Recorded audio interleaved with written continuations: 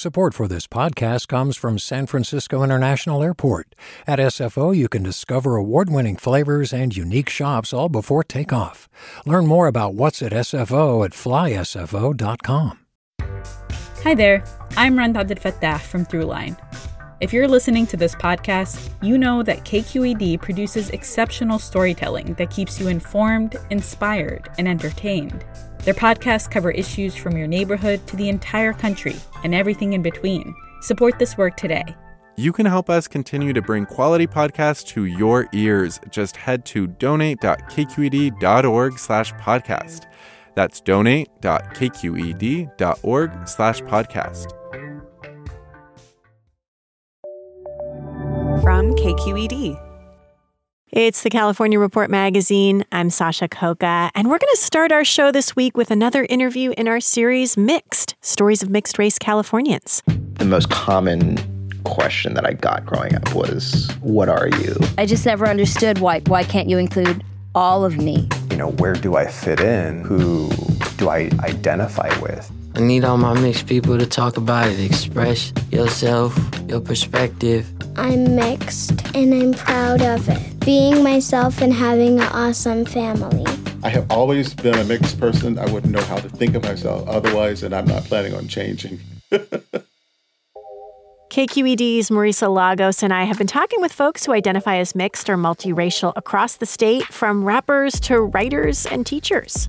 Woman, daughter, adoptee, AIDS orphan, Hapa, Japanese American, Asian American, queer, musician, writer, martial artist, alive.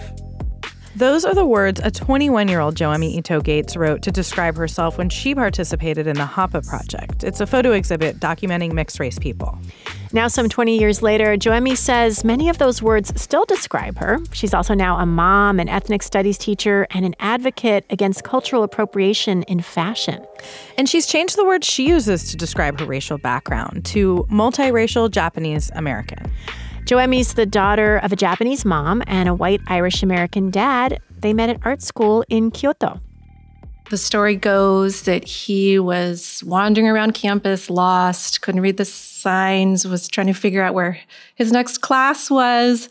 And my mother and her friend were practicing koto in a room and saw him kind of going back and forth, wandering around. So my mother's friend kind of nudged her and said, why don't you help out that gaijin? Gaijin means like foreigner in Japanese, because my mother was fluent in English at that point, and she helped him out. It was the start of a love story that would eventually end in tragedy. But at the beginning, they became friends. He started courting her. They wanted to get married, but my mother's family was very much against the marriage and said that my father had to leave Japan if he was really serious about her. He had to go back to the United States and prove himself. He had to continue to write letters to her and show that he was still interested and serious about getting married. And so he did that, and they had this letter exchange for a year. And then he came back to Japan.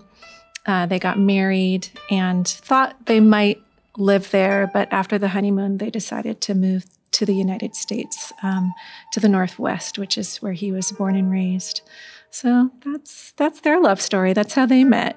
It's such a beautiful start to imagine that it was through correspondence, right? And it's such a different time, too, because today that wouldn't have happened. Yeah. And so your mom was a musician? Yeah, so she was a very talented musician, started studying koto, which is the national instrument of Japan, when she was 5 years old. And then her younger years, around that time, she also started learning shamisen, which is another traditional Japanese instrument. But she was very diligent and committed to her music. She practiced every single day. She won an award as a young person from NHK, the Japanese Broadcasting Network. And that was her career. She played at Carnegie Hall and the Lincoln Center. She also recorded with Pharoah Sanders, a famous jazz musician.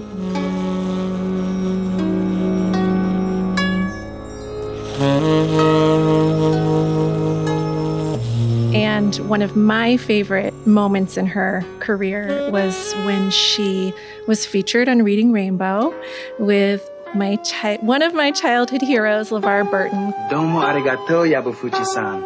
I'm sure this crane will bring me much good fortune. Our family were big Trekkies, so I loved him from Reading Rainbow, and I loved him from Star Trek, and I got to meet him on set when I was a little kid, and she was playing koto and talking about Japanese music, and so she's featured on the Paper Crane episode of Reading Rainbow. Oh my God, that's so cool. I'm like having flashbacks to the 80s. Oh yeah, major. The Paper Crane. Obviously, your mom's Japanese heritage was a big part of your life. Did they talk to you at all about your identity, about being a mix of a Japanese mom and a white dad? Well, we didn't talk. There was silence. And I think that's true for a lot of people, particularly in my generation. I was born in 1980. So we didn't talk about what it meant for me to be a multiracial kid, to be Asian presenting, to have two parents who were of different races and very different cultures and backgrounds. So there was just a lot of silence. And I did experience a tremendous amount of racism as a child. And I was quiet about it. I didn't tell anyone about it. So it wasn't until I was, I would say, in my teens that I really started grappling with who am I? What does my identity mean to me? Really making an effort to reclaim my linguistic ties to Japanese, my cultural ties, going back to Japan to live with my mother's side of the family after I graduated from high school, making sure I took Japanese through college. I also took it in high school.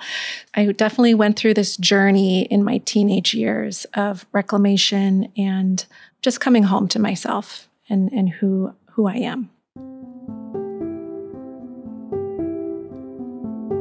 That journey was directed in part by tragedy. When Joemy was a child in the 1980s, her father contracted HIV. It would change everything. Part of my story is that my father was, I don't know how he self-identified, but he was queer. That's how I talk about his identity. And in the 80s, he was having affairs outside of the marriage with my mother. And he did contract HIV, passed it on to my mother. And so she also had HIV. Of course, at that time in the 80s, it turned into AIDS. And she died when I was 8. And then my father died when I was 10. They had made arrangements for me to move in with friends of theirs, a white family. So when I was 10 years old, I moved in with these family friends and was raised by them. So where did you grow up, and what was that climate like for a kid who was multiracial? So I moved a lot when I was a kid. I lived both on the East Coast and the West Coast. Particularly on the East Coast, I was going to school and we were living in, I would say, predominantly white communities. And so I was often the only one, the only kid of color, particularly the only Asian heritage child. It's interesting, being in the Bay Area was a wonderful place to be growing up. I had many more friends who looked like me and had a similar kind of lived experience to a certain extent. And there was certainly way more diversity.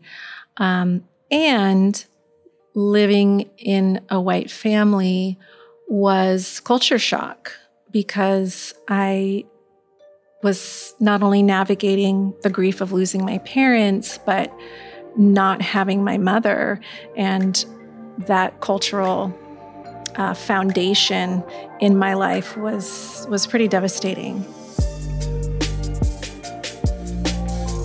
Over the years, Joemy has found her own ways to maintain deep connections to her mother's heritage, though, both in her personal life but also professionally as an educator. And she's an outspoken activist who centered some of that work on making the case against cultural appropriation. A lot of that work has focused on fashion, especially the use of kimonos and other traditional Japanese garments by non-Japanese designers. I think one reason it has felt important to me is because so often we see sacred, ceremonial, deeply meaningful garments and cultural pieces appropriated, misused, and commodified, and stripped of the meaning and the significance and the ties to the people of the origin culture that those items and garments are coming from. And to me, that's ultimately dehumanizing. There is this historical context to these kinds of items that I think is really important to understand and learn about, and is connected to why I feel passionate about ethnic studies, about our young people learning our true histories of what has happened to people of color in this country. Yeah, I hear you. Coming from Indian heritage, which is a culture that has been appropriated in so many ways, everything from yoga to, white people wearing saris and following gurus and stuff. I think it's been a real journey for me to also celebrate and wear things like, my grandmother's saris or even just Indian clothing, because I'm mixed and because there's so much less visibility in my community of mixed people than there are in other AAPI communities. I sometimes fear that I'm going to be seen as like one of those appropriators or exotifiers myself. I do feel strongly that if you're someone who's multiracial and you're on this journey to come home to yourself, to connect with your heritages, I do feel that it's a wonderful and important thing to connect with heritage garments. When I wear my kimono and my yukata and my haori, I feel the generations wrapped around me.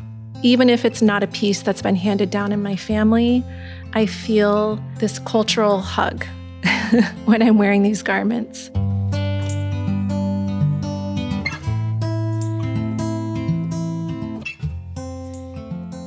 So what moved you to want to advocate for ethnic studies? I know you're pushing for it to begin in TK and actually go all the way through 12th grade. I believe ethnic studies is for everyone. It's a place where we can show up and be whole people and be fully seen. And it's about being curious about the world around us, about each other, and really questioning, why are things like this? That doesn't feel good. Why is this thing happening? And questioning structural racism, power dynamics, patterns in history. Also, I believe ethnic studies is joyful because we are celebrating people in our communities of color who are often hidden, who are invisibilized. So to me, ethnic studies is also an act of joy. We've been talking a lot about your family, but your husband has Black heritage. And I wonder in this moment when we're seeing so much tension between Asian and Black communities, how do you talk about this at home with your child? How do you think about bridging those gaps as a family? For me and my family, we really focus on, for example, role models like Yuri Kochiyama, who was such a bridge builder and brought communities of color together, particularly Asian and Black. Asian Americans must be more vocal, visible, and take stands on crucial issues. Hopefully, Asians will side with the most dispossessed, oppressed, and marginalized, remembering our own history. And then making sure that we're part of this movement of Japanese American folks who are showing up in solidarity with the Black community to fight against anti-Black racism and to fight for Black American reparations because, again, of this historical tie. I just want to end with the last question, which is, there's a lot in the world that's really hard right now, and you're in the trenches around a lot of stuff that's hard and takes work and can be painful. How do you find joy in your life right now? I'm like, do I give you the interview radio ready answer, or do I give you the real answer? Give us the real answer. Give us the real answer. Let's see. The real answer is I love my reality TV. Okay, what show? Yeah, like okay. Be specific. So RuPaul's Drag Race. And then, my child brings me so much joy. She just started taking taiko drumming, and it is the best thing seeing her just banging on the drum. Her legs are spread apart, and she's just hitting the drum so hard, and she's ki-eyeing, and it's amazing. So that's been bringing me a lot of joy.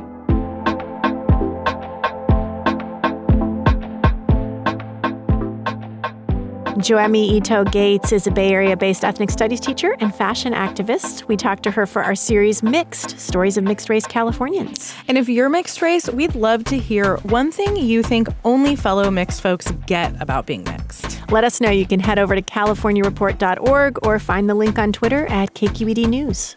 Coming up next week on Mixed, our conversation with Chicana playwright and writer Cherie Moraga. She edited a groundbreaking anthology in 1981 featuring lesbian feminists of color and perspectives from mixed-race women like herself. However you look impacts how people perceive you, which then affects how you see yourself, right? So racism is real and shade is real, right? So trying to talk about that and still say that if you ask me how I feel like a Mexican. That's coming up next week as our series Mixed continues here on the California Report magazine.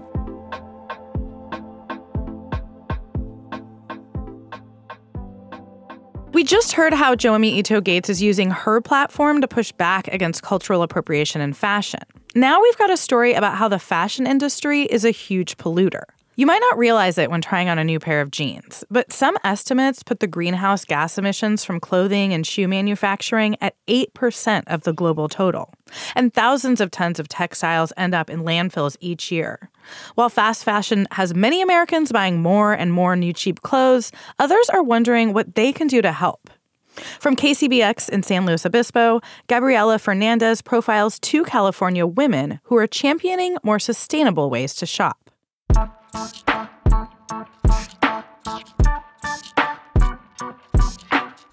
I met Jessica Gonzalez a couple years ago. We were both bridesmaids in a wedding near Gilroy. Her style immediately caught my eye. She's the type of person who can rock stripes and cheetah print in the same outfit. But she also loves to highlight her culture through her style by incorporating folklorico dresses with modern accessories. I wanted to know how she put her looks together, so I met her at her favorite place, the Goodwill in Gilroy. Can I get a dinner to the front for a carryout, please? My juju getting a cart before finding anything. I have a weird juju to where if I go to a thrift store and I get a cart first, it's bad juju. So hopefully I still find something, but I see something right now that I kind of like. Let's see. She remembers riding her bike with her siblings in this parking lot while her mom shopped. Oh, this is sexy. She says her mom was a genius at turning thrift store finds into one-of-a-kind pieces when she was a kid. She would just maneuver it to make it cute because, of course, I was already a fashionista at that age. At the time, it was all they could afford, but Jessica is glad her mom taught her how to see the potential of every outfit. She would buy me little trinkets and then she'd glue them or sew them onto a denim jacket that all 3 of us wore. Now that she's an adult, Jessica has turned her thrifting obsession into a side hustle. She's a full-time special education teacher in San Jose, but she moonlights as a thrift store stylist. She loves the feeling of finding her clients that perfect item. That's the most fun part for me is the being able to bring someone who doesn't like shopping for themselves and then being I want an outfit that makes me feel good about myself, and I'm sick. Jessica often turns to social media to find inspiration, but she's noticed that skinny white women dominate the space. For everyone else who falls outside of the outliers, they have to be creative. She made an Instagram account to celebrate less mainstream types of beauty. Hello, just wanted to go through this outfit with you really quick. I'm wearing a thrifted Anthropologie jumpsuit. I love jumpsuits. She showcases innovative fashion from plus-sized women of color, people that look like her. I think that for me, the most important thing is, and I think you could see this in my own style, is bringing in my Hispanic culture. She also started to realize that a lot of the fashion world is pretty terrible for the environment. She was surprised to learn how many clothes are made with plastic, which can take hundreds of years to decompose. And she says a lot of people buy cheap clothes they don't need. It's so wasteful for people to buy clothes, wear them for one season, give them away, and then we never see them again. Jessica says a lot of what doesn't sell in thrift stores ends up in landfills. So doing what she does best, thrifting, is actually helping the environment. I feel like there is this whole new generation of people who are falling in love with secondhand and falling in love with thrifting like I did when I was a kid.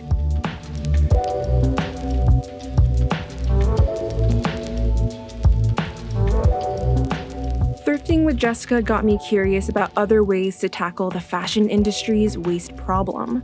So I was intrigued when I saw that a local San Luis Obispo art museum had an exhibit called Dirty Laundry.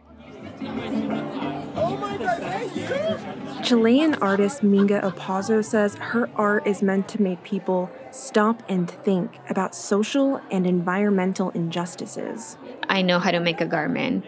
I know how much time it takes, and I know how much resources we make to make it, and then it's just like $2, and then you throw it away. It's personal for her. She says a lot of discarded clothing from the US and Europe ends up in Chilean landfills. It was happening in the north of Chile, and now we have these like dumps of like massive amount of textiles in the desert, and they usually bury them or burn them. The mountains of fabric, most of which doesn't decompose, got Minga interested in what she calls bioart. It's art that's meant to eat itself. I have a loom in my studio, and so the process of weaving like scrap textiles that I found into this kind of like a basket-looking thing. Then she introduces mushrooms called mycelium to the sculpture. To see if we can figure out a way to get rid of textile waste. Minga hopes this sculpture will offer visitors some hope. If the mycelium does its job, maybe a similar strategy could be used in landfills. Let's collaborate with mycelium. Let's collaborate with other composters. Let's see how we can grow this in a bigger scale. More than anything, Minga hopes her art opens people's eyes to the harm of fast fashion. Maybe then they'll buy a little less. For the California Report, I'm Gabriela Fernandez in San Luis Obispo.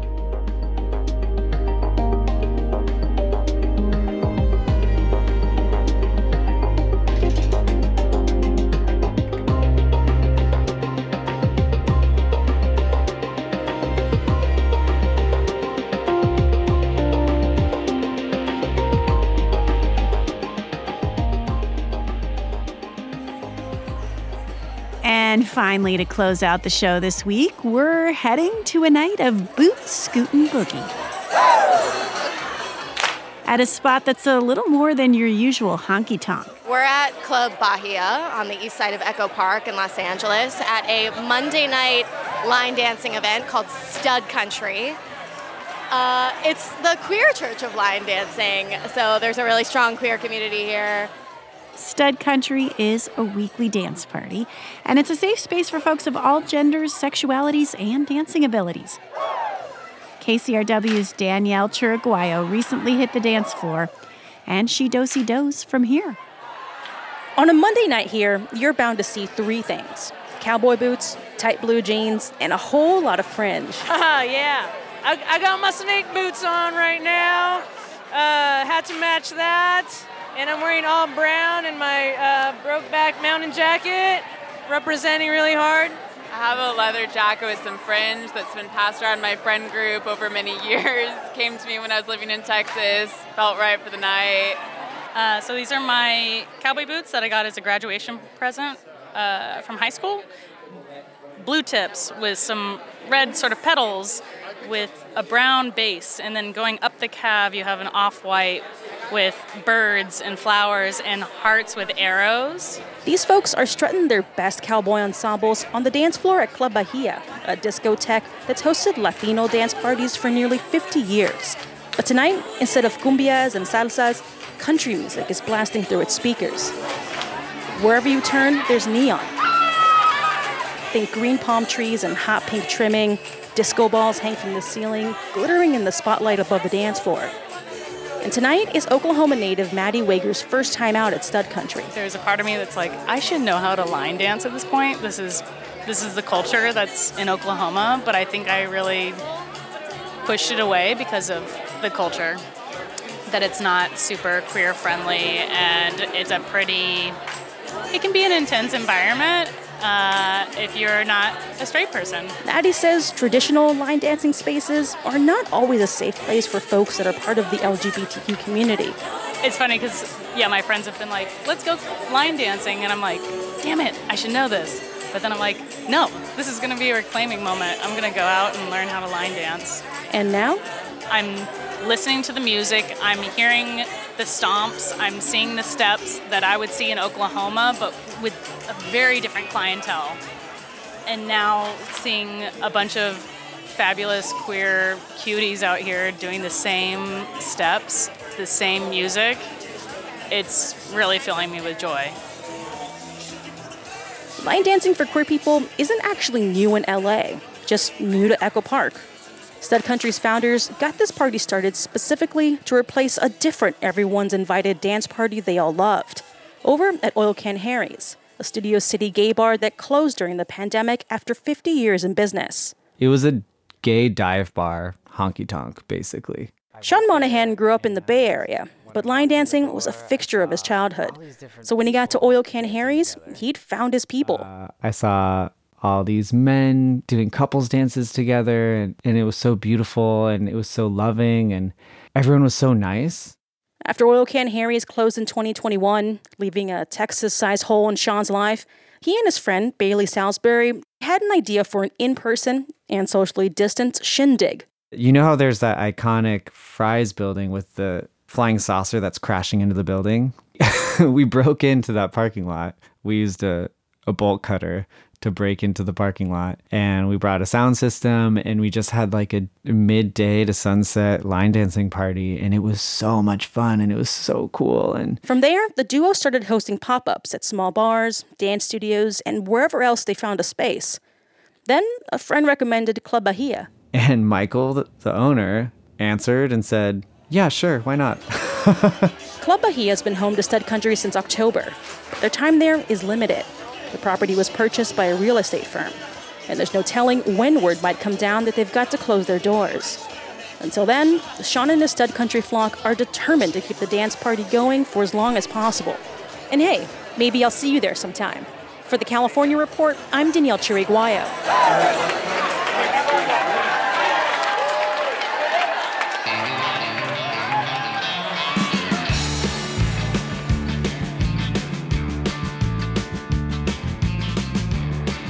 And that's it for the California Report magazine for this week. We're a production of KQED Public Radio in San Francisco. Katrina Schwartz is our interim senior editor. Susie Racho is our producer-director. Brendan Willard is our sound engineer, and Jessica Carissa is our intern. I'm Marisa Lagos. And I'm Sasha Coca. This is the California Report magazine. Your state, your stories. Hey there, this is Brittany Luce from NPR's It's Been a Minute. KQED's podcasts like The Bay, Bay Curious, Mind Shift, Right Nowish, and more all tell the stories of the Bay and beyond with reliable, human-centered journalism. They aim to inspire, make you think, entertain, and expand your understanding of the place you call home. Here's how you can support podcasting at KQED. Showing your support is easy, and you can join Brittany in supporting KQED Podcast too at donate.kqed.org/podcast.